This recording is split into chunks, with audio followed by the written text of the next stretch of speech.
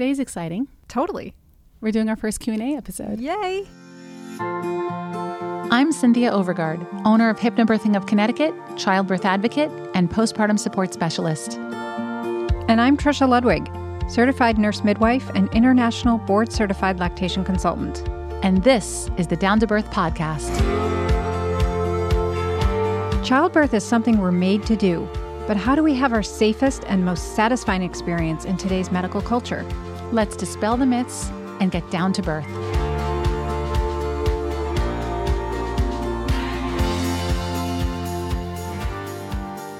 All right, everyone. We have some awesome questions that have come in. Yeah, I love this. So we just want to remind everyone to reach out to us. You can email us, contact@downtobirthshow.com, or you can call our phone number, and we would love you to start doing that. We have this really great phone number. It's 802-438-3696, 802-GET-DOWN. Call us and leave us a message. We'll play it on the show if we use your question. And you can also tell us stories, anything unusual that comes up at your prenatal, like a "can you believe this happened" story, or anything you'd like to share or have us comment on. For now, we're starting with some Q&A that came in for me and Trisha. You ready? I'm ready. Okay, this one is from Amy from New York City. It says, "Hi, Cynthia and Trisha.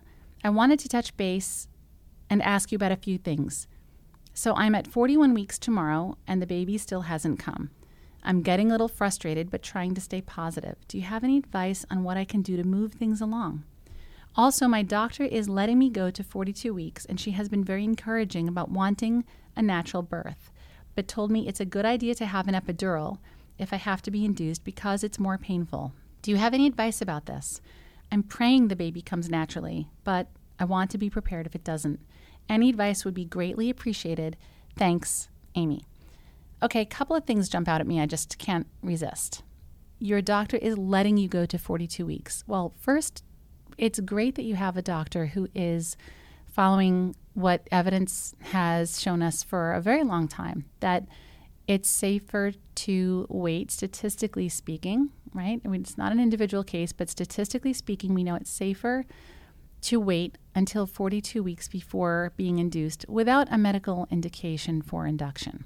So that's great. I don't love hearing the word letting, and I wish you could change your thinking in that way a little bit. If you can go into this birth and through this pregnancy thinking in terms of partnering with your doctor, and hopefully your doctor is taking that same approach. It's not for the doctor to let you do anything. You're a grown adult responsible for your own health care, responsible for your baby. It's for you to let your doctor induce you if you so choose at 42 weeks. So that is your choice even at 42 weeks, whether you want to be induced. It is a reasonable choice, but it is your choice. It's not your doctor's choice, not a matter of permission going from her to you, but rather from you to her. I never like it when doctors or anyone will use the word painful with a birthing mother because it simply doesn't serve us. I know culturally we attach the word pain to childbirth, but certainly it's my influence through hypnobirthing, but I'm convinced it just isn't serving you to interpret anything as painful. If you were to start running a marathon and interpret the first sensation as pain, you would tell yourself and experience something that's negative rather than something that is manageable. So please try to strike that word from your vocabulary. If someone uses the word painful at you, replace it in your mind with sensation or whatever else you like. Labor does typically feel like cramping for most women. And in fact, one woman described it as it's like having cramps, but they come and go rather than being constant. So that might help you, or it might help you to appreciate that we have uteruses without nerve endings. So we certainly can still feel an intense labor and sometimes a very mild labor, but the word pain is a good mechanism in your body to get your attention when something is actually wrong. So I just wanted to make a comment on that word as well. With respect to you praying the baby comes naturally, I think it's going to serve you if you think in terms of trusting implicitly this baby knows exactly when to come.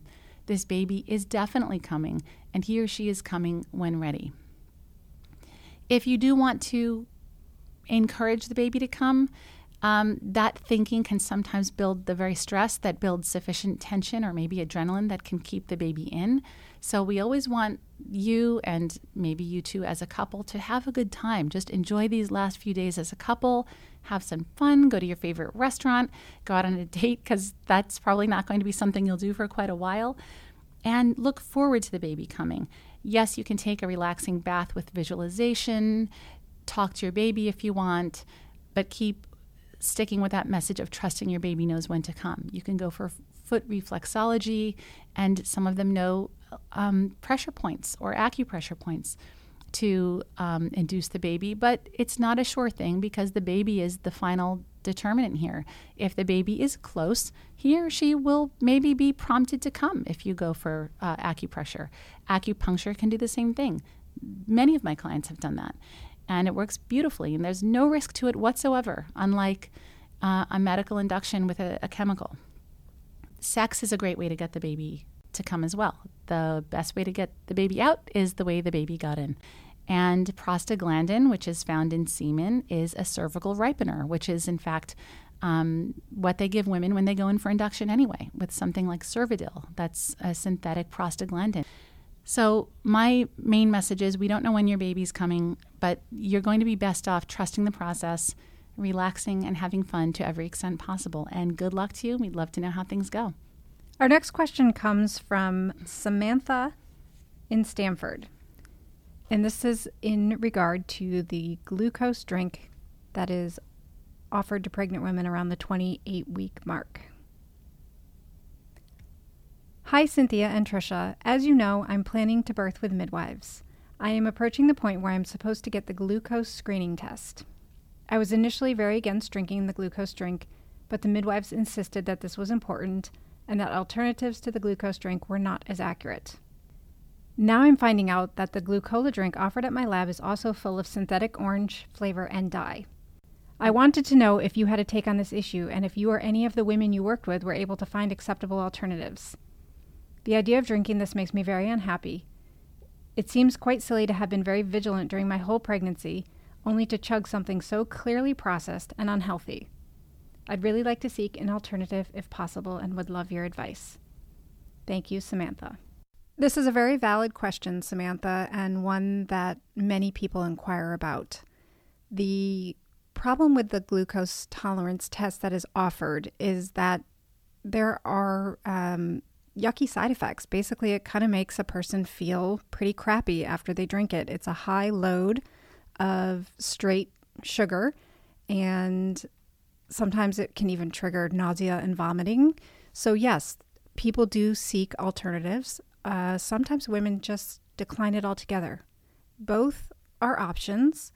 You will need to speak to your care provider about what type of alternatives they do offer. There is now a clear, I believe it's lemon or lime flavored option. I also know some practices will offer a grape juice alternative. What about the jelly beans? Jelly beans that went around for a while, but I think it was determined that the results didn't come out as accurate. So they're trying to really keep with a standardized solution of glucose. You can also request to have home monitoring. I know some practices will send you home with a glucose monitor. It's a little bit more involved. You have to take a fasting blood sugar and test your blood sugar 1 hour after eating 3 to 4 times a day. And you need to do that for 2 weeks. And if your results come back under a certain threshold, 90% of the time, then you're deemed to not have gestational diabetes. So yes, there are alternatives. It is something you need to speak with your care provider about. And your other option is to simply decline the test altogether, and then your care provider should give you some counseling on the potential risks of gestational diabetes and how it may impact your birth. I'll just add a comment that I hear women concerned about this for a slightly different reason, not necessarily like just that they're grossed out by it, but a lot of women are concerned about the chemical load. It really bothers women who eat well to be told by their, quote, healthcare provider to drink this thing. So if you've already drunk it or you end up drinking it, the main thing is just don't feel guilty about this. This is such an insignificant thing. Everything really comes down to habits. If you eat well, that's the kind of thing that determines the outcome of your health, your baby's health, not something like this. But if you do want to just take matters into your own hands a little bit, you can go get a green drink or make a celery juice at home and just drink it and trust that the glucose drink already served its purpose, and now you're just cleansing yourself and you're pulling the chemicals out of your body, and then just move on. It's all good, and it's just one thing you had, right? Totally. Okay. Totally. I mean, we're exposed to a lot of things in pregnancy that we can't necessarily control. The issue with this is that we do have control over this, and I think it really does make people feel pretty crappy sometimes. Mm-hmm. So think about alternatives. A woman told me that her doctor recommended a Milky Way and a Coke as an alternative. So the people do recommend that. You've heard that before? Oh yeah, definitely. The not any better for you. No. That's not really standard recommendation either, because the way that your body metabolizes glucose in the 50-gram glucola drink that's prescribed to you is very different than consuming milk and a candy bar that has protein and fats along with it. Your body is going to process those sugars differently, so it's really not accurate. Down to Birth is sponsored by Postpartum Soothe. Recovering from a vaginal birth takes many women by surprise. Everyday activities like sitting, walking, and going to the bathroom can be uncomfortable, and Postpartum Soothe is just the remedy to support your healing and relieve discomfort. Postpartum Soothe is a 100% organic herbal blend that's applied to maternity pads in the days immediately following your birth, giving you all the benefits of a sitz bath 24/7. That's because herbs like comfrey leaf, uva ursi, and witch hazel are known for their antimicrobial and anti-inflammatory properties. Postpartum Soothe can be prepared anytime during the third trimester, and it makes a beautiful baby gift. It's a must for any woman seeking a faster, easier recovery from a vaginal birth. Visit postpartumsoothe.com. That's postpartum soothe, SOOTHE.com, and use promo code DOWNTOBIRTH. Hi, Cynthia and Tricia. I had my 32-week ultrasound today, and my baby is in the 75th percentile for his weight. I've spent the day trying to calm my nerves and not to worry too much. Do you think when women birth larger babies, they are less successful at sticking to their natural birth plans? Thanks, Kelsey from Arizona. Kelsey, don't worry about this. Please don't worry about this. Your big baby, first of all, we don't know that your baby is big in the first place, but let's assume for a moment you have a big baby. That is an indication of two things. One, genetics, whether you and your partner were big at birth, which is in no way linked to the size you are now. You can have big, strong people as adults who are tiny at birth. You can have smaller adults who are big at birth. I was 10'3" at birth, and my mother is as small as can be. So there's no link there. But if you have a big baby, it's an indication that it runs in your families, or you're just eating nutritiously, because the more nutritiously you eat, the more nutrient dense the food you put in your body, the more your baby is going to say thank you and become robust. You know, when a big baby is born, nothing happens. When a small baby is born, everyone surrounds the baby and takes the baby away and tests the baby, and there's all this stuff we're concerned about with small babies, and somehow our culture has women worried about birthing big babies, the one where there isn't a concern when the baby comes out. When I had my big babies, 8'14" and 9'7", everyone in the room just laughs. They're just happy when a big baby comes out. So I want to just give you a few things to think about. First of all, as far as wishing and hoping for an easy birth, we want to put our focus on fetal positioning, not on the weight of your baby. Fetal positioning is a very important determinant as to whether this will be an easy or challenging birth. And not only is fetal positioning an important issue, but your positioning, the position you are in when your baby is descending, is going to impact how this birth goes. If you're on your back, that is going to be significantly more challenging, not only more uncomfortable for you, but more challenging for your baby to traverse horizontally rather than in a position that works with gravity. So you're empowered there because you're in control of the position you put yourself in. Even if you choose to be in a hospital bed, you can be in a semi-reclining position where you're at a 45-degree angle from your hips up to the top of your head. So you have a lot of flexibility there. Your baby's positioning is something you can put your focus and energy on and empower yourself there as well. You can influence it. Look up all of Gail Tully's work with spinning babies, or find a spinning baby certified practitioner who can help you do exercises during pregnancy to increase the likelihood of a well-positioned baby. But one of the most important things I want to say is ultrasound is a notoriously poor predictor of fetal weight. Not that fetal weight matters anyway. I can't say that enough, because fat is squishy. Babies don't tend to get stuck in the middle after the head and shoulders are out. And some babies are 21 inches long and some are 17 and a half inches long. So you can't put all the babies of the same weight in the same category anyway. But ultrasound is a very notoriously poor predictor. So when they tell you your baby is in the 75th percentile, it doesn't mean anything. If you're at Actually, the 75th percentile is a great place to be. It's a great place to be anyway. It's sort of like there's a whole lot to do about nothing right here in this question. And if they do tell you, let's say you go for a checkup at 38 weeks and they tell you your baby is 8 pounds. What we really know is that is plus or minus 1 to 1.5 pounds on either side. So that baby could just as easily be 6.5 or 7 pounds as 9 or 9.5 pounds. And in fact, the bell curve is skewed. So it's not an estimate in the middle. There is a greater likelihood that your baby is smaller and weighs less than the ultrasound is indicating. There's not a 50% chance the baby weighs less. It's a more than 50% chance that the baby weighs less than what they're telling you.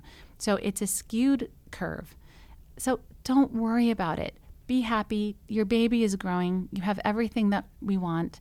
And put your focus where you can control things. And by all means, don't let this be a reason you are talked into an otherwise unnecessary induction. Be grateful for your baby growing so well. It sounds like everything is perfect. And if you do want to calm any nerves, the way to do that is to focus on the position you will be during your birth and work on some healthy fetal positioning techniques through spinning babies. And good luck to you. So our next question is around breastfeeding. And this is from Janine. Hi, Trisha and Cynthia. I'm hoping you can answer a breastfeeding question for me. My baby is 11 weeks old, and I have been pumping since she was 3 weeks old in preparation for returning to work, and hopefully continuing to breastfeed while working. For the past 2 weeks, I have been getting clogged duct after clogged duct, and I have become so paranoid about developing mastitis that I can't tell anymore if I'm experiencing clogged ducts or if I am causing all the pain and tenderness. Even if I see a lactation counselor right now, I'm not sure how she would be able to tell either. What do you suggest I do? It sounds to me like there is a definite possibility of clogged ducts going on here. If you have been pumping since 3 weeks and you're now at 11 weeks, it's likely that you have a bit of an oversupply going on, and that's the reason you're having the clogged ducts. And yes, clogged ducts do put you at risk of mastitis. So when a woman is preparing to return back to work, I usually recommend that they only save a couple ounces a day, beginning maybe 2 to 3 weeks before they return to work. So I don't know what you have set aside. I know that a lot of women feel very concerned about when they go back to work running out of milk, and they want to stash and store as much as they can. But remember that healthy breastfeeding requires the mother and the baby dyad to be in sync with supply and demand. So if we're pumping a lot of milk and storing it, we're creating an oversupply situation, which the only way our body knows how to deal with that is to potentially end up with plug ducts, which can lead to the mastitis. So if that is the case, then I would say to slow down slowly on the pumping so that you can return to that equilibrium of supply and demand. You probably have more than enough milk stored and saved at this point for you to return to work. You really only need the amount of milk that is going to be required for the baby to consume while you are at work, because while you are away, you will be pumping the milk for the next day.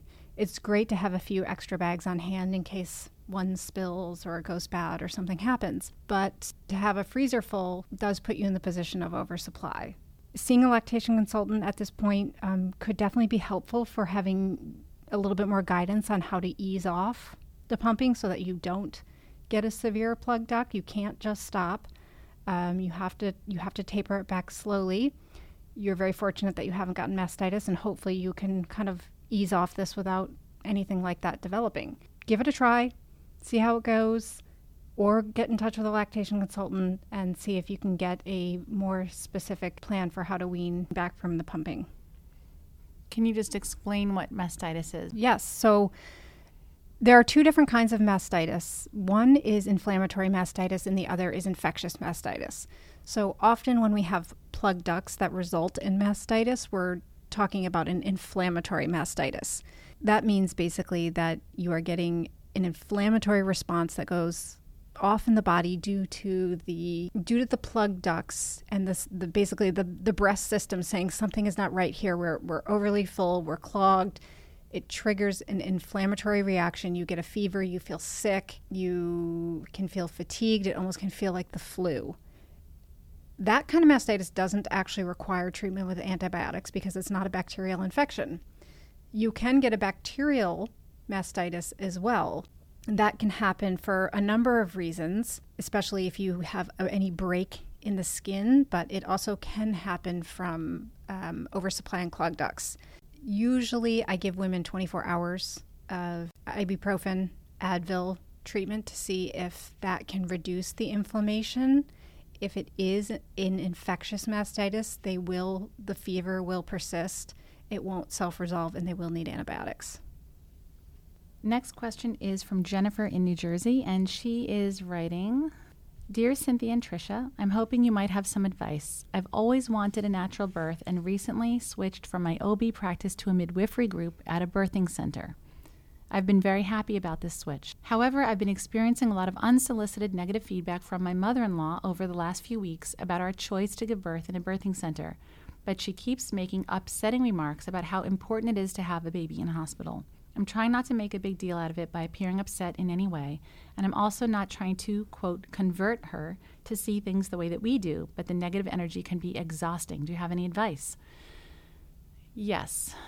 I had a woman call me yesterday. One thing she said about her husband was all he's thinking about is wanting a healthy outcome. And he's really not thinking about how she's going to feel during the birth or her options or choices. And I said that's the norm for the people supporting the mom. Until they get educated and get informed on how important some of these specific issues are, like how you will feel emotionally during your birth and how that has a physiologic response in your body, it's easy for them to be stuck in their notions of what's going to result in a safer birth. And it's natural for her to believe that. So I would say the real issue is I don't really think it's your job to inform her or educate her, because that can be exhausting, and it can also create this impression of your being in the role of having to convince those around you. Sometimes your own family members who love you so much won't agree with the choices you'll make. And maybe if you're close enough with her, feel free to have that conversation and help her find out how you both arrived at that decision to have your baby in a birthing center. I brought my own mother along so she could ask all of the questions that made her feel better when that was my first choice, and that appointment was enough. She was really comfortable after that. She asked questions like, so what happens if this has to be a transfer to a hospital? That's a legitimate and fair question. So I don't know if you're close enough with her to do anything like that. But ultimately, this is your baby now. It's your turn to have a child now. And this is the beginning of receiving unsolicited advice from people who love you and believe they know what's better for you or your baby. So I would say have a discussion with your partner and think about how to handle these situations, because it's really only the beginning. It's going to happen once the baby is born. And again, if you're close enough to her and if she is open and receptive, then try to educate her a little bit. And at the very least, let her know that her concerns and worries aren't serving you. And that's really the bottom line. And maybe think about the best ways she can serve you. So it's a very personal choice. good luck with it. I know it's difficult with people we love, and I'm sure you'll figure out the right way to approach the conversation with her, but you do have a right to ask not to have negative comments be made around you and your pregnancy. It always depends on the family. Yes, and it's all just fear-based, really. They're just afraid. They're trying to love you and protect you, but they're afraid that you're making the wrong choice. So I loved your suggestion about taking the mother to the prenatal visit, because once they can see that it's a safe space with a professional person and a good provider, it alleviates some of those fears, and usually they can settle in and be more accepting. And midwives they're never offended by that. They're happy to sit and be heard and answer the questions. They're not like, well, I'm the expert. They'll be happy to reassure anyone involved. Absolutely. When you're having a conscientious birth and when you're a conscientious parent, you kind of have to get used to being the person who's forging a different path, who's doing things differently. This whole generation of moms who are doing attachment parenting or co-sleeping or picking up their baby when they cry, that these women's parents often said, let the baby cry it out. Well, you're going to spoil them if you pick them up. You'll spoil them if you pick them up. And even if you eat particularly well, or you don't give medicine or drugs or interventions casually to your child unless you're convinced they need them, you might be in the minority, and you have to get comfortable making your own decisions. It's not easy. It's a little isolating. That's why you've got to find your people. Right. But it's the beginning probably of that. And some people will think you're crazy for it. You know you're not. You know you're doing what's right for you and your family. But it can be hard. Yeah. It's a practice of learning how to stand in your own belief system. And no complaining, no explaining. You don't have to convince everyone else and to come around. You don't have to do that. It'd be great if they did, but you don't have to. That's right. You're the parent now. Just show them the way. So here is a question on the placenta. Hi, Trisha and Cynthia. I'm hoping you can touch briefly on placenta previa. I've learned at my last ultrasound that I have this. It is not complete, but rather partial. So there is a hope that it may change, but I would be curious as to your thoughts on this. I am around 6.5 months pregnant right now. Thank you. Diana in New Jersey. This is pretty straightforward, Diana. The fact that you have a partial placenta previa is good news. It is very likely that the placenta will continue to move away from the cervix. So just to step back and just make sure our listeners understand that placenta previa is a potential complication of pregnancy when the placenta is partially or fully covering the cervix. So in a full placental previa, the placenta is covering the cervical opening, and it makes vaginal birth a contraindication or not possible. A partial placenta previa is when the placenta is either very, very near the cervical opening or partially covering the cervical opening, and that tends to resolve on its own as the uterus grows and the placenta moves up and away from the cervix. So you're around 6.5 months pregnant. It's partial. I think it's very likely that it probably will resolve. I can't say that for sure, but you're in a good place. You have a ways to go, and I'm sure your provider will want to check on it again in another few weeks. If we answered your question today, feel free to leave us a message with a follow-up. We'd love to hear how you're doing, how things go, and let your pregnant friends know they can reach out to us as well.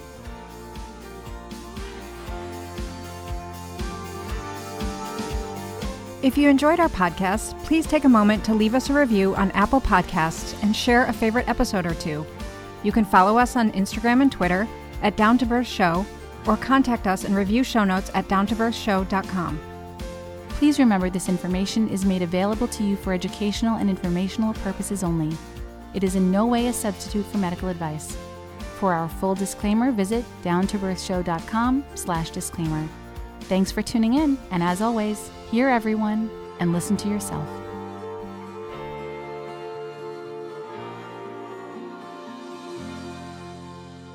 Or share it with a mother-in-law or two. Or anyone. No, I'm kidding. Or 10. Or two mothers-in-law. However many you have. However many you have.